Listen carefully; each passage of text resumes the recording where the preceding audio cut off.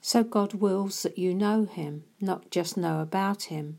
He desires that you experience him and come into alignment with his plan for your life. Every time he reveals something to you about his eternal nature and Godhead, he'll want to make that real to you in your own personal experience, so you will receive a revelation which will be followed by an experience of what he's just shown you of himself.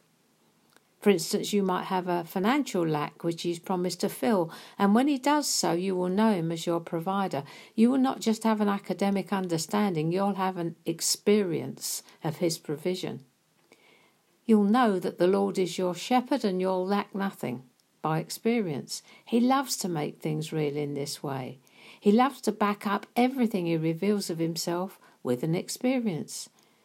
To make the most of this, you'll need to understand his ways with you and the principles upon which he works. The children of Israel, remember, knew his works. Moses knew his ways. The children of Israel walked continuously after their own will and way, which resulted in their being set aside for a season until the full number of Gentiles, that's us, has come in. God's faithful. He's not finished with them. But we can learn so much about how he likes to do things by studying where they went wrong and ensuring that we don't make the same mistakes. Maybe the first thing we need to get straight is that God plans from eternity for eternity. He has no afterthoughts. He doesn't just formulate a plan for your life when you believe. You're not an afterthought. You've been in his plan and his heart from before the foundation of the earth. God chose you. He called you according to the good pleasure of his will. He has a plan for your life, and he makes this known to you. He develops you after his pattern to fulfill the destiny he has for you. He's purposed it in his heart. It's all him, and it's all good.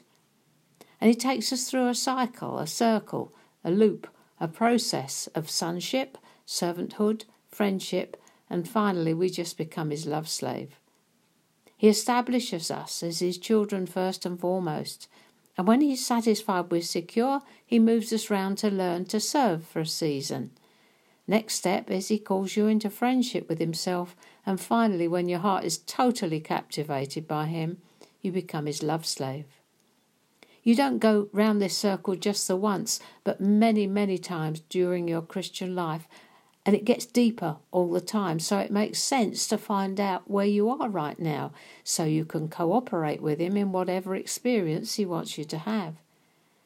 Why not take a moment out right now to find out just where you are in this circle? If you aren't sure, just ask him. He's so willing to tell you. See you tomorrow.